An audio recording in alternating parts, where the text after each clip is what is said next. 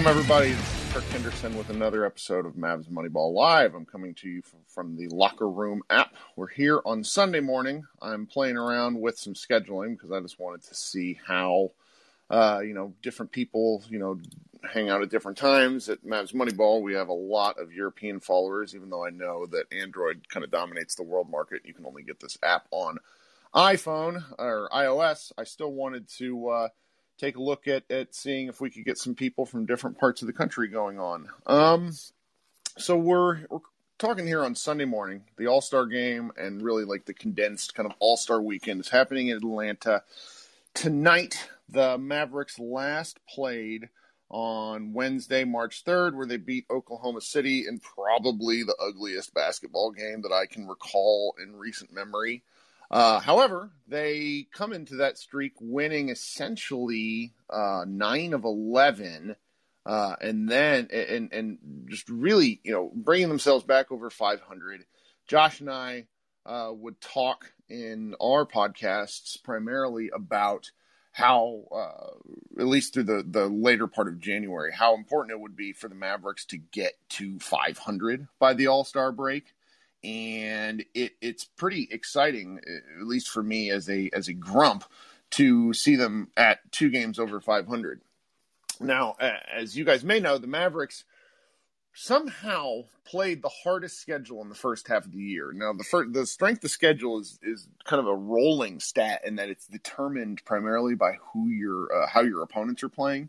And at All-Star break, Mavericks opponents had something like a combined record that put them at like .514, and then at one point it was like .533 in terms of winning percentage, which is just really, it's a mess. The Mavericks lost 2 games due to the ice storm, and those were likely wins. One was against Detroit, which, Detroit's a bit of, they're playing better now, but they're still not very good. And I want to say the other game was against like Houston. I really can't recall, but they were games that the Mavericks had a good chance of winning. Of course, I say all this, that the second half of the year, the Mavericks should be coming out and potentially playing an easier schedule. And I've got the thing pulled up right here. And here is how the Mavericks exit All-Star break. They play the Spurs, Thunder, Nuggets, Clippers, Portland. So I don't really understand how this is supposed to be easier than they play, at the Wolves versus the Pacers. Then they play the New Orleans Pelicans. Then they play the Oklahoma City Thunder again. It's just like I'm looking at this and things don't really lighten up in any consistent way until really the last 10 games of the season when they're in kind of in the stretch run right before the playoffs where they play Washington, Sacramento, the Heat, Brooklyn, the Cavs twice, Memphis, the Pelicans, then the Raptors, and then the Timberwolves. And it is pretty good. That might be kind of the make or break point in the season, because when you look at the rest of the schedule, it's pretty wild to see what is happening in terms of just kind of the night in, night out stuff. Obviously the Western Conference is hard. So Josh in the chat asks, now that the G League guys are back, what are your expectations with playing time for any of them? Do you think Green can actually carve out a steady rotation spot? This is a great question. I think that our expectations need to be just above the lowest they can be. Because if you go look at what the minutes guys have been playing are, Ryan on Mavs Moneyball put down he had a really good piece that was breaking down minutes with what was going on. And the roster has just been playing really essentially an 8-man rotation at most. I'm trying to find Ryan's post here on the site, but it was pretty brutal because, you got Luka, you got KP, you have Dorian Finney-Smith, who is essentially playing the second most minutes on the team. Then you have Tim Hardaway, Jalen Brunson, and am I missing anybody? Let's Sorry, Rye. I wanted to do this early because we got these folks in Europe, and I wanted to give anybody, some of our guys overseas the opportunity to join this. But it's funny how many people actually end up having Android instead of iOS. So when this goes to iOS, it'll probably be a little easier.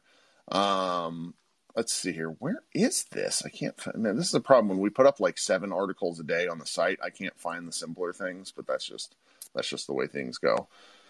Good morning, Dre. What's going on? What's up? Morning, guys. What can I do for you today? Shit, we're talking Mavs, man. That's what we're talking.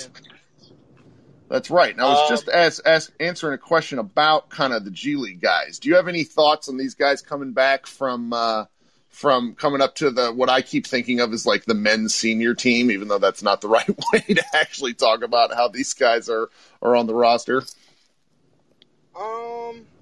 Honestly, I wouldn't know how to answer that. I really don't follow the G League players like that. I was actually going to speak on like how you were talking about like the Mavs have been playing brutal.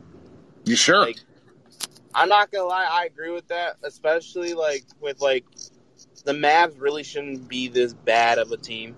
They really should not be this low of a record of a team. They got one of the most generational players we've probably seen since LeBron James came out of 2003. Luka's that good.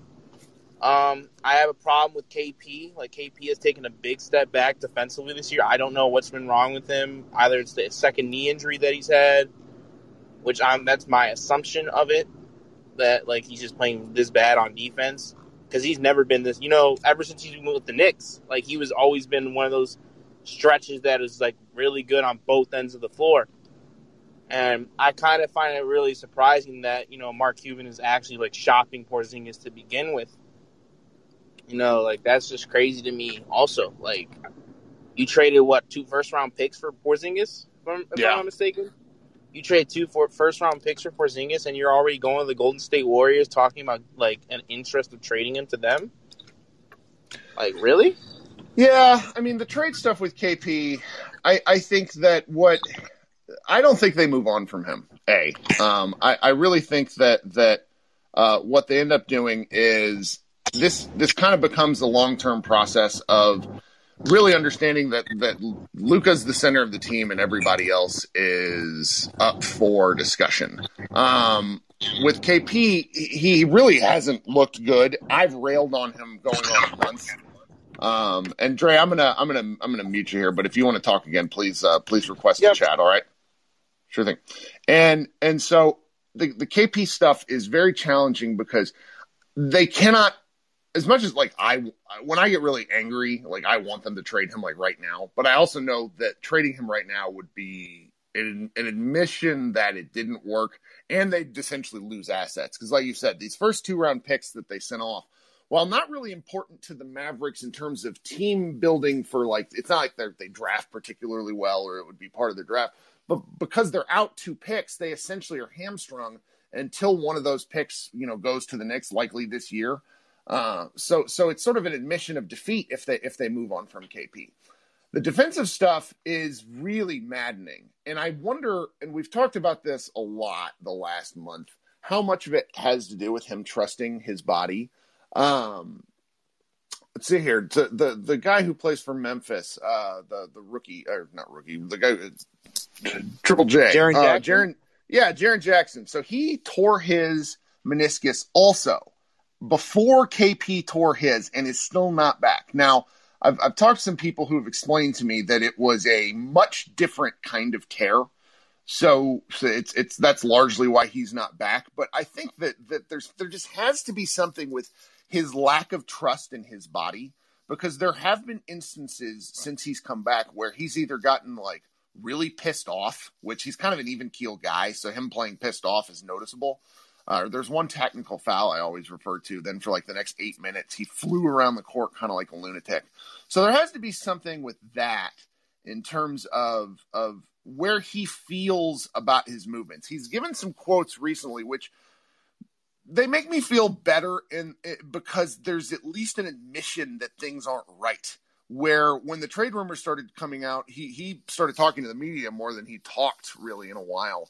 And he talked about how he just isn't, he knows what he's supposed to do, but his body's not doing it. And that sort of comes with repetition, I believe. I also think that the Mavericks defense as a whole, if you think of it kind of like a puzzle, the pieces aren't all fitting correctly.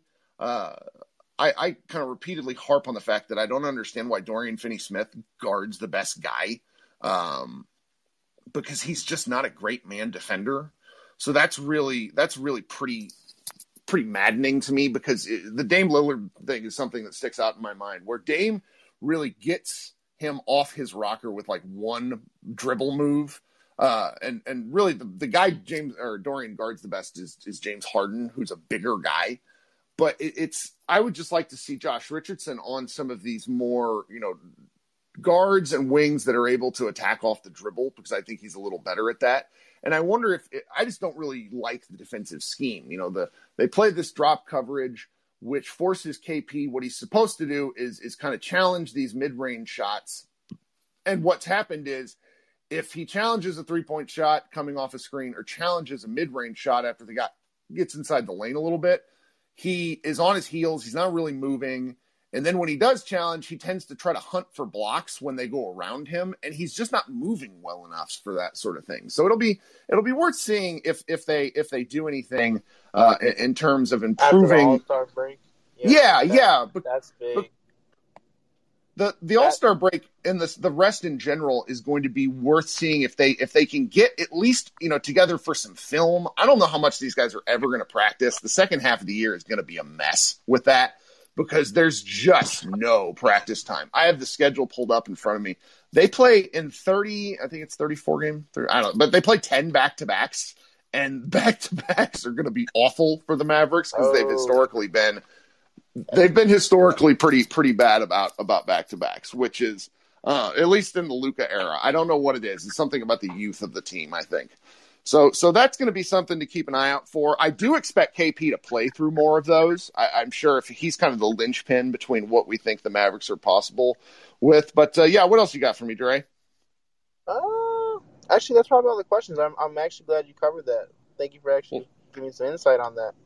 Sure thing, man. Well, I try to do these once a week, so please hop back in whenever you have time. Appreciate you, man. Sure thing. So I pulled up the schedule post because I wanted to go back to I think it was Josh's question about the rotation and the rookie guys. So if you really kind of dig into it, they play Luka, Hardaway, Richardson, Porzingis, Dorian Finney-Smith, Kleba, and Brunson. Then they kind of flirt with playing Willie Cauley-Stein when they need minutes, and then Powell when things are very bad, and then James Johnson when they just don't have anything else to do. So if you could whittle in a few minutes for Green or for either, really for the other rookie as well, it would be, I don't think we're talking about them establishing a rotation spot. That isn't going to happen this year. We're too far gone. Rick Carlisle is too stubborn. He does not like mistakes.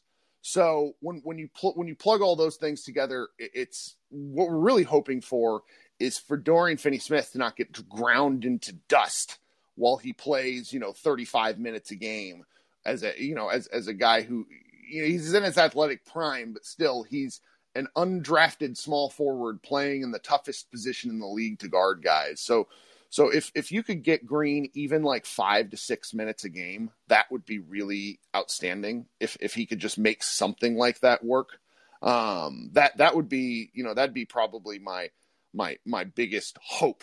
If they do more, that'd be lovely. I would really be excited to watch Josh Green play, because I think he needs to have a little bit of rope to figure out what he can do at the NBA level. He has great measurables, but not great feel. And it's really frustrating that the Mavericks took a player without great feel. Bey is a little bit different. I think Bey could play right now. Maybe not a ton. I know everybody wants him to play more. He's looking great in the G League. But here's the thing about these G League game guys and Summer League games. Don't look at numbers. Look at what is a translatable NBA level skill. Can he stay in front of his guy for more than 2 dribbles? Does he get shoved around while attempting to box out? Is his shot, fluid enough to be able to, be there's just not a lot of space in the NBA to get off shots. That's why those kind of distance from defender things are really interesting to me. It's going to be worth watching because Carl just doesn't let certain guys have a lot of rope. It really drives me nuts. Let's see here. We got a couple of other questions here. Huda asks, and I apologize if I butchered your name, do you think the front office will ever change their ways, especially during free agency? I'm worried this will cause Luka to distrust the front office and eventually want out. You are preaching to the choir. This has been why people think I'm an asshole. Not to be too blunt about it, but I've been railing on this since day one. Well, really since probably the off season in 2019, where they if you roll back, they acquire Porzingis in last day of January 2019. Then they move away from Harrison Barnes, creating this massive player exception, and they get the opportunity to go with what I sort of consider artificial cap space bump. And what I mean by that is when you sign guys using their bird rights, you can go over the salary cap to keep your players. It's sort of a design that the NBA has put in place to make sure that players that are, developed by a certain team, they at least have a little bit of a track to keep them on the team. They had, I want to say it was Porzingis, Dorian Finney-Smith, and Maxi Kleber, and maybe one more guy who were bird rights eligible. And so what they did is they essentially had a chunk of cap space that was never going to exist again, that they should sign guys first. So, let's just use Danny Green. If they could have made a Godfather offer to Danny Green, like $17 million a year for 3 years, something ridiculous like that, then they could have signed Porzingis and all those other players that I mentioned and gone over the salary cap and then had kind of a bigger salary moving forward. But what they did is what they always do, which is save cap space for a player who might not even be there, which was obviously the target was Giannis, and Giannis signed his Supermax. It was a gamble. I understand why the Mavericks did it, but it was stupid. They have Luka Doncic. Luka Doncic is what matters. They have to start worrying about some of these things in terms of if they have rights to to Luka Doncic because there's no way he's going to turn down his rookie extension with the Rose Rule kicker is going to be in the neighborhood of like $200 million, or depending on if the salary cap goes down, think of it this way, it goes from 25% of the cap to 30% of the cap. It's extensive. It's a lot of money. So when they get Luka Doncic on that, their options, because they'll be paying him and they'll be paying Porzingis a ton of money, their options after that just go down. So I am worried about it. I do think that they'll be able to figure something out. This front office is capable of trades. What they really need to stop doing is thinking about the NBA in these binary terms where it's either, this guy's going to be a Maverick. And it happens every offseason where they don't even target certain guys. The Bogdanovich who plays for the Jazz is one that comes to mind for me, where he would have been perfect in Dallas. And Dallas wasn't even involved in the discussions, and I don't understand why. I hope that at least starts to answer the question. So to kind of go back to a few of the other things that I have at least been thinking about over the past several weeks, I'm curious if there's, this has at least been pretty fun this year, all things considered. The Mavericks, when you consider what happened to them with COVID, this isn't discussed enough. The Mavericks lost more player games due to COVID-19 and the ensuing team-based, the protocols. Sorry, lost the word there for a minute. Than any other team in the league. They only had one game delayed due to COVID-19. And the rest of the league, when you look at Memphis, if you go look at what just the total number of games played, Memphis has played 3 fewer games than the Mavericks on paper right now. And that doesn't even consider the fact that the Mavericks also lost 2 games due to the crazy weather that happened in Texas. So we're really talking about 4 to 5 games that the Grizzlies and certain other teams who have been really heavily affected by COVID got to bump until later in the year. Of course, there's the argument that those games aren't, if you have to play a bajillion games, back to back to back to back, it's going to come around to bite Memphis eventually. But the Mavericks are I can't figure out whether they're any good or not. When Dre was talking earlier, he mentioned just how he feels that they're playing below what they're capable of. And I think that's true largely. I just wonder when, if we think about what happened there, KP came back right after the Denver game when 5 guys on the Mavericks went on COVID-19 kind of restrictions. And we know for a fact that 3 of them had it. Maxi Kleber was the hardest hit. Jalen Brunson was the only one who either didn't have it or he never developed any issues with it. And that's just, it was essentially the bottom 8 guys in the rotation. And that sort of thing is going to knock a team off kilter, particularly when there's already no practice time and there's nothing that they can really do about it, because we were watching these games and Wes Iwundu was getting like 15 minutes a game, and Wes Iwundu is a break glass in case of emergency type player. So it's really frustrating to think like what the Mavericks could have been if they would have had, if the snow hadn't happened, or if they could have, figured something out. Because that Denver game, it was on the road. It was the game where Willie Cauley-Stein looked like an actual NBA level starting center defender. I mean, he stonewalled and honestly fouled the crap out of Jokic repeatedly, but the Mavericks won, and it was awesome.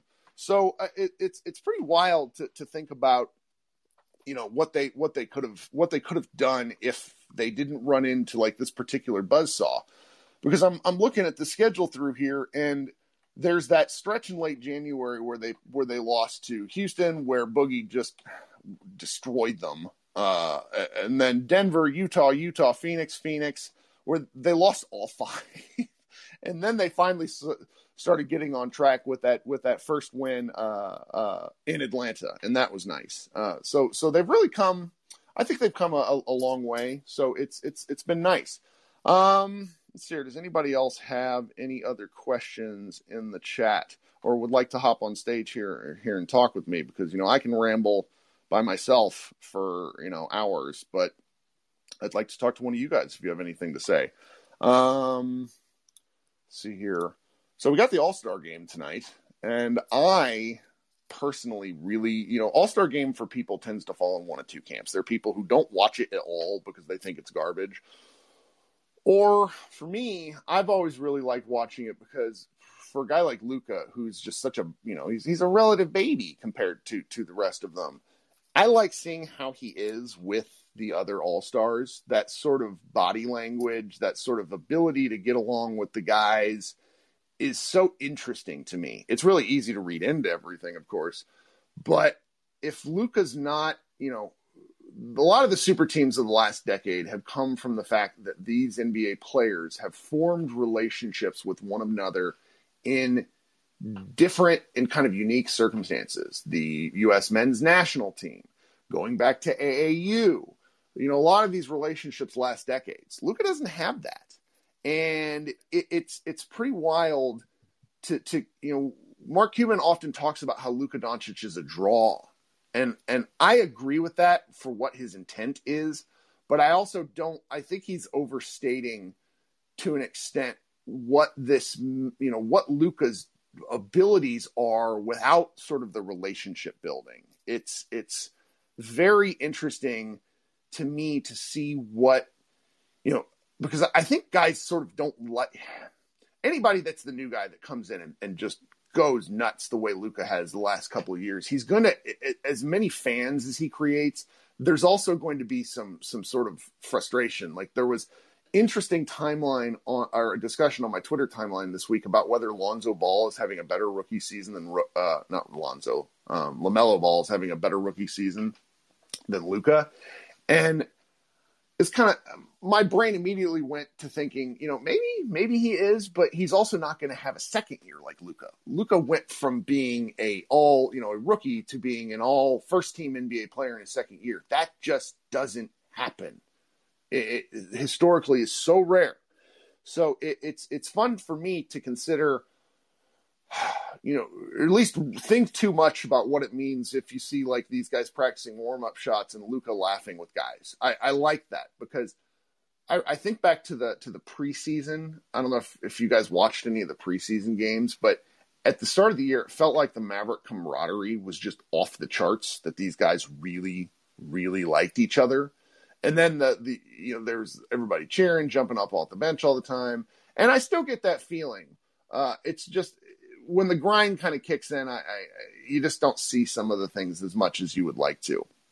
CJ Grant in the chat notes that Luka is not going to try it all in the skills challenge and still might win. That I was actually thinking that last night, where I was looking at the kind of breakdown, because he gets a first round bye for some reason. I think it has to do with the fact that it's his second All-Star game, and everybody else that was in his side of the bracket, it was a first time All-Star. So he already has that leg up, and then he can just sort of loaf through it if he wants to.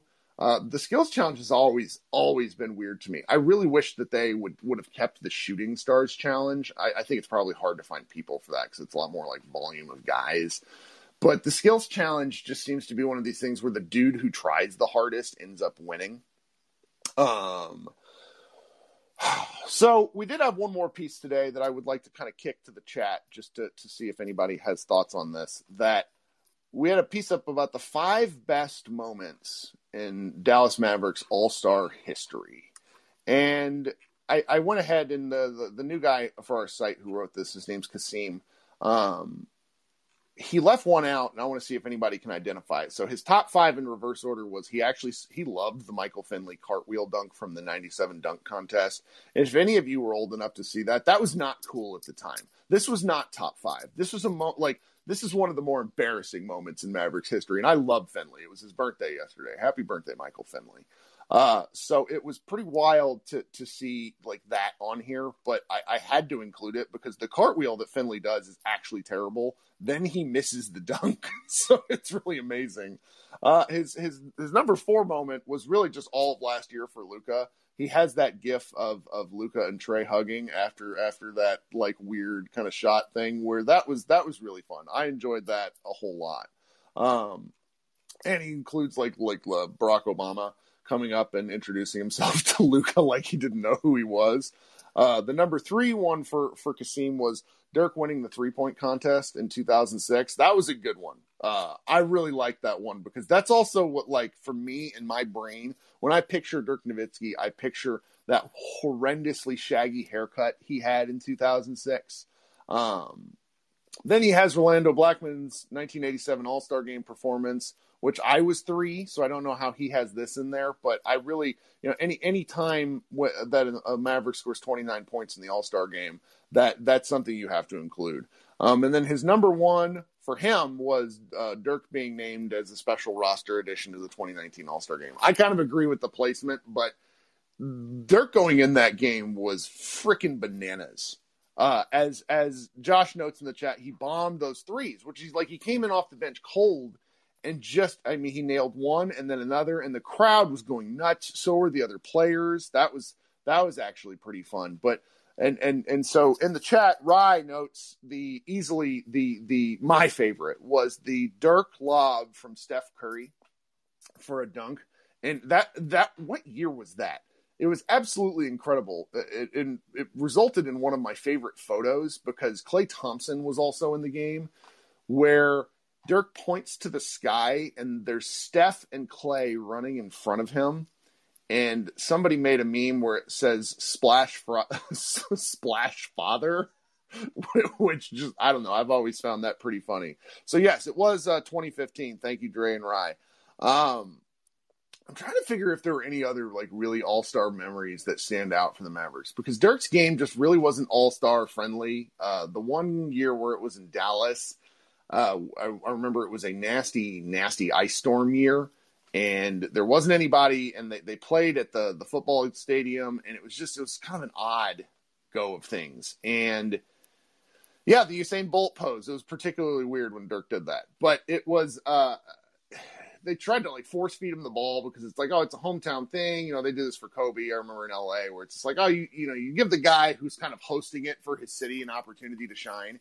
And Dirk just like, his game's not for that. Like you're catching mid-range shots and facing up and doing some like cool moves is really awesome in an NBA game, but in an all-star game when nobody's playing defense, it looks like that. So Dre asks like what my favorite All-Star moments are, and it really has to be that Dirk one that I mentioned a second ago. But All-Star games in general, this is not a favorite, but I cannot get this out of my brain.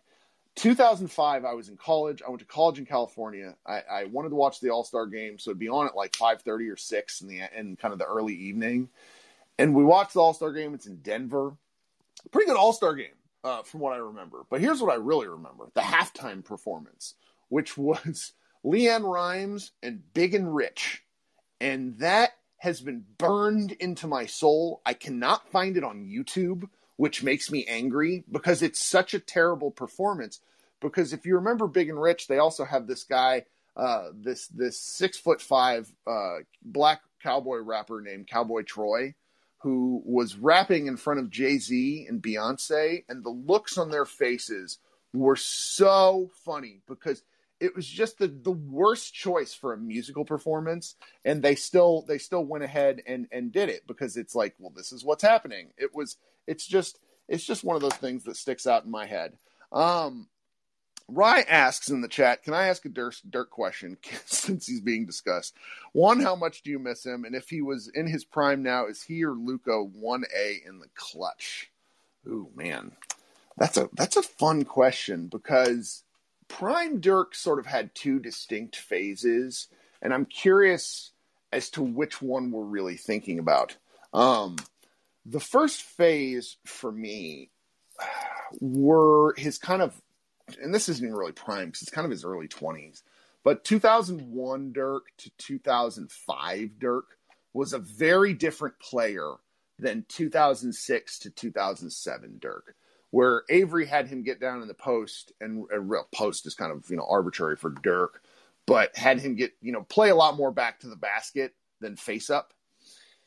And so now the answer would likely be that sort of section. Dirk in the clutch. Dirk is a historically underrated clutch player and really one of the best we've ever seen. He's probably like him and Dame and a couple of other guys in terms of their ability to hit those shots in the final waning moments. Dirk has a lot of them on his record. Just a really excellent scorer whenever it was money time. So it's very tough to figure out. Oh, thank you. Jordan Brodessa joined the chat here, and he links to an article about NBA Finals and the clutch scoring where Dirk was among one of the best. So to answer your question, I think it would have to be that stage of Dirk, because as much as Luka is good at orchestrating an offense, we've seen how the Mavericks clutch can kind of grind to a halt because his dribble moves, while special, his hesitations, his strength, it doesn't always play out in the way that he would like, particularly because it requires his teammates to do some more stuff off ball. You ISO Dirk at the free throw line and you spread the floor, that is a Sophie's choice for a defense. It's one of the hardest things anybody could guard. Kevin Durant is probably, the player that I think of in terms of who adapted some of Dirk's moves the most. So I would just really have to go with Dirk in that question, even though that may be heresy to people. And I really do. I miss Dirk a lot, but I will say I'm glad he retired when he did. I really thought he could hang around for one more year, but one of the kind of underrated aspects or underdiscussed aspects of Dirk's career was how healthy he was after he got his ankle issues in his early career under wraps. He missed a healthy chunk. I want to say it was 2012, 2013 with a knee surgery. And Dirk was just a guy who didn't like going under the knife. Nobody likes going under the knife, but I think a lot of these players that, professional athletes, they learn to deal with the rehab and things like that. And so much of Dirk's game was based off of preparation, and going under, having surgery made it really difficult for him to really feel like himself. And once we read exactly how much discomfort he was in that final season after getting the ankle surgery, which was recommended to him, I really wish we could get that story. The Mavericks insisted that he have his ankle cleaned out, and then he just wasn't the same, which is very peculiar to me how that ended up happening. And so he was just so stiff, so uncomfortable. He was playing through a lot of pain. And so he wasn't ever right. And he was able to turn back the the tide often enough, but it was a little disappointing to see that. So I know I would write notes in the chat that he'd like to have had one more playoff run for the guy. So do we have any other, Seer Josh asks, we have to talk about the trade rumors. What's your take on JJ Redick, Kevin Love, or Drummond, or anyone else that I'm not thinking of or missing? So I have to note that I am, it's funny, Josh and I have what I consider a very good podcast, but we're really terrible about talking about some of the things which generate the most traffic, which include trades. And I'll talk about it, but I'm bad at it. So I could be very wrong. So please, don't murder me for this down the line. I would say that the three that are being thrown around right now, I'm not sure what they do for the Mavericks. JJ Redick is my age. I am old. He's 36. He's a heck of a shooter, but can you realistically see the Mavericks playing him for more than 10 minutes a game, 15 minutes a game? They're already terrible on the defensive end of the ball. And Redick actually has turned himself into a pretty good defender, but he's still 36.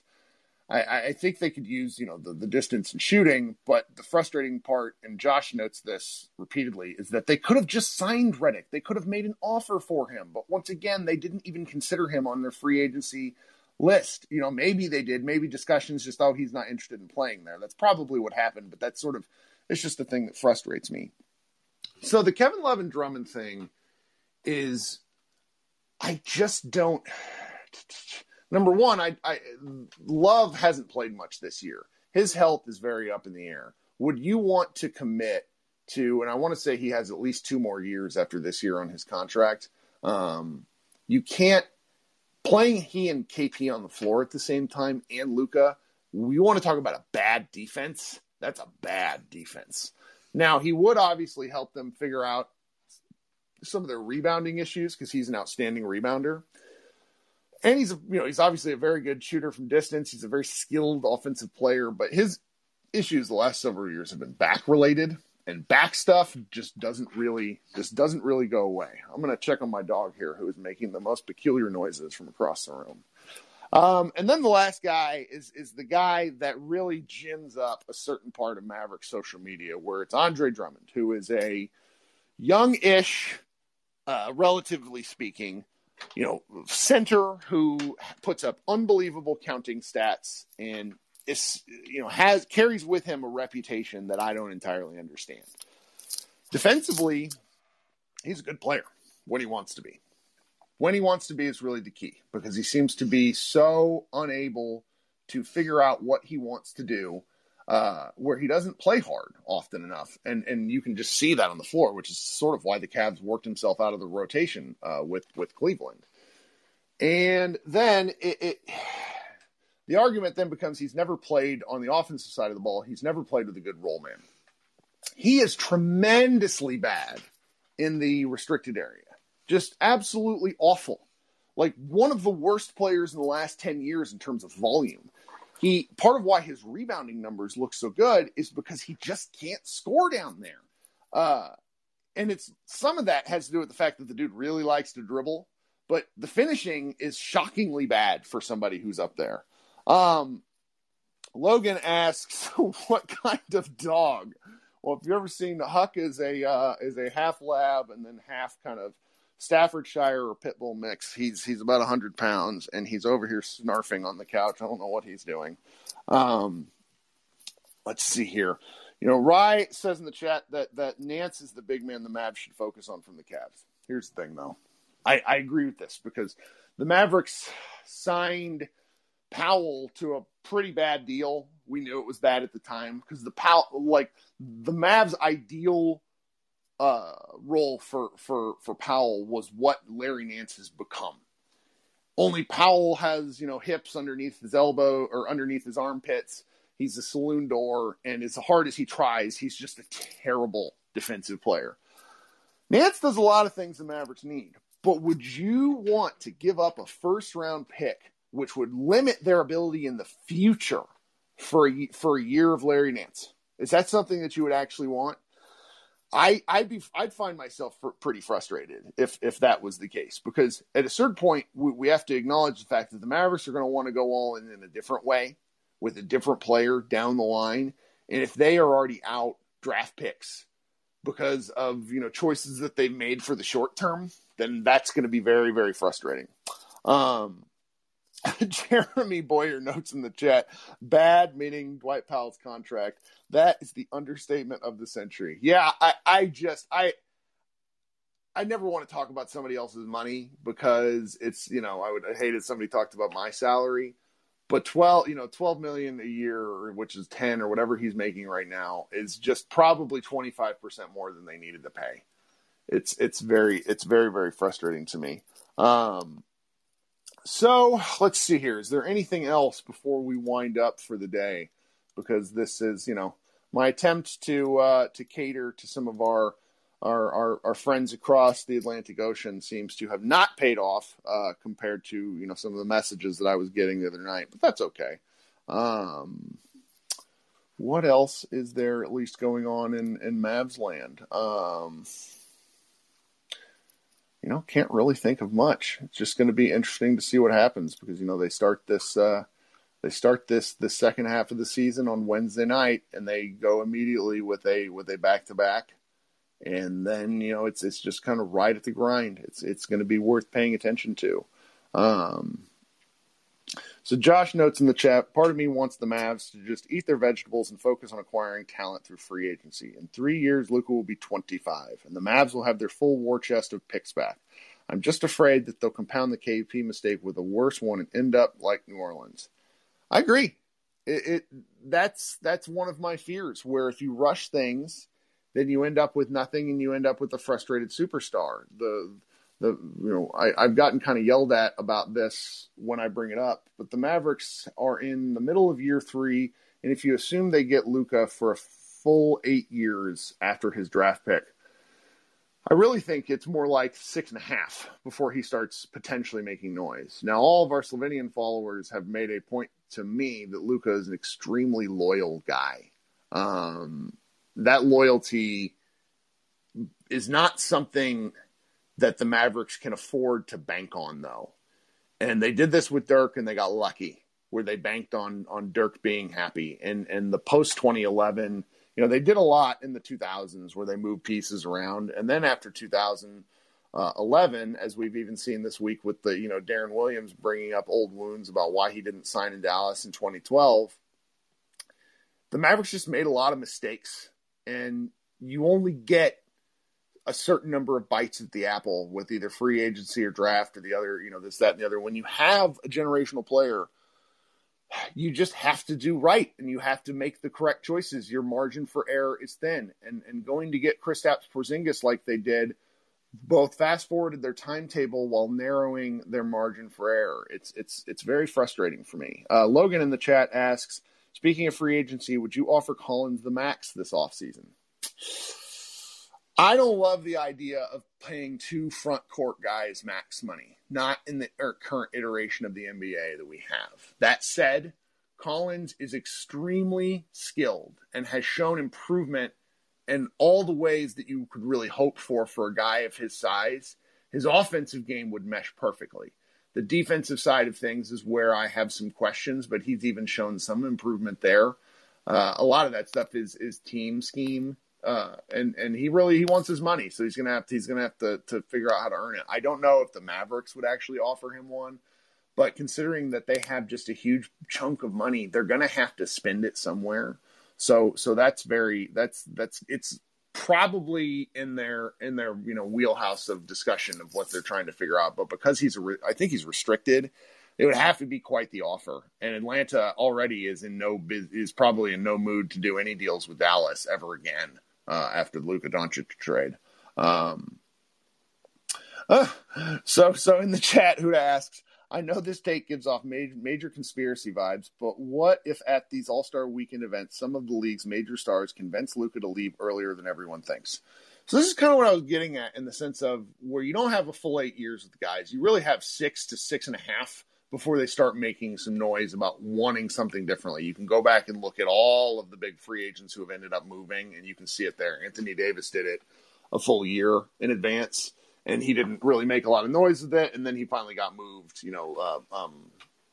before last season. And so it's very tricky. I will say that pride probably plays a much bigger part in this than we think about. These guys are the best basketball players on earth. And there's not a single one of them who's at All-Star Weekend right now that doesn't think they're the best player in the league. That's just the way these guys, I mean, maybe Jokic, who's just so like snappy casual with how he approaches certain aspects of the game. But there's a lot of pride involved. And going to someone else's team really takes sort of a special set of circumstances. A lot of times we've seen it's been previously established relationships, or in the case of somebody like Paul George, like literally being asked, hey, I want to play with you. And I think for some of these guys, asking for that amount of help is not in there. It doesn't come easily to them. It's one of these things that is often overlooked when talking about building super teams, but the circumstances have to be just right.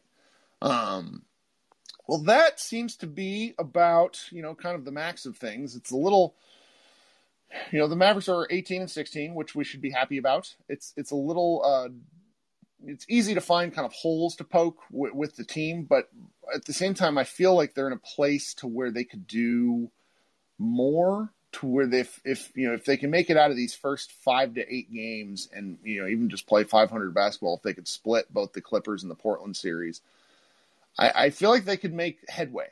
Just playing a little north of 500 basketball is what we could hope for as a team, and then hope to be out of that play-in tournament. That should be kind of the goal for the team, is to be out of the play-in tournament range. And I really think that's possible, because some of the other teams are going to eventually take a dip. They're, the challenge with the play-in tournament results in the fact that instead of there being 16 teams making the playoffs, you have essentially 20. And with that, you have more buyers on the market than sellers. So it's going to take a little while longer for certain teams to figure out that they need to pack it in. Memphis, in my opinion, is already sort of stealth tanking. So it's going to be, watching what some of the other teams do is going to be very, at least interesting, because the Mavericks could be kind of market beneficiaries because they have no interest in tanking. There's a lot of ways they could go and hopefully just, improve around the margins enough and kind of come together as a team in a way that we had wanted earlier, but didn't get an opportunity to see. It's important to know, and anybody that was around for the 2006-2007 season will know that it's a heck of a lot more important to be good late than it is to be good early. The Mavericks that year lost their first 4 games and then went on a 52-4 run. I mean, they destroyed teams. And then they got something, just kind of came unhinged towards the last part of that year. And they walked into the playoffs looking to, they sort of chose their opponent in the Warriors, in that they lost the last game of the season on purpose. And it was just kind of an ugly deal, and they weren't ready for the Warriors, and the Warriors knocked them out. And that sort of thing can happen. It's very good. I would much rather see the Mavericks figure this out and come in on a streak than I would, see them play well early in the year like they did last year, and then they were never able to find it again. So, all right, guys, this has been Kirk Henderson. I'm here with Mavs Moneyball Live. You should check out our website. We have a lot of good stuff up. We're posting new articles, every day. Try to do 2 to 3 posts a day. You should subscribe to Mavs Moneyball podcast on anywhere you get your podcast. Josh and I do some good stuff there. I try to have the occasional one-off guest, but it's really hard with the grind of this season. We'll see what we can do. I appreciate you guys joining me, and I look forward to doing this probably at some point next week. Everybody have a good rest of your weekend.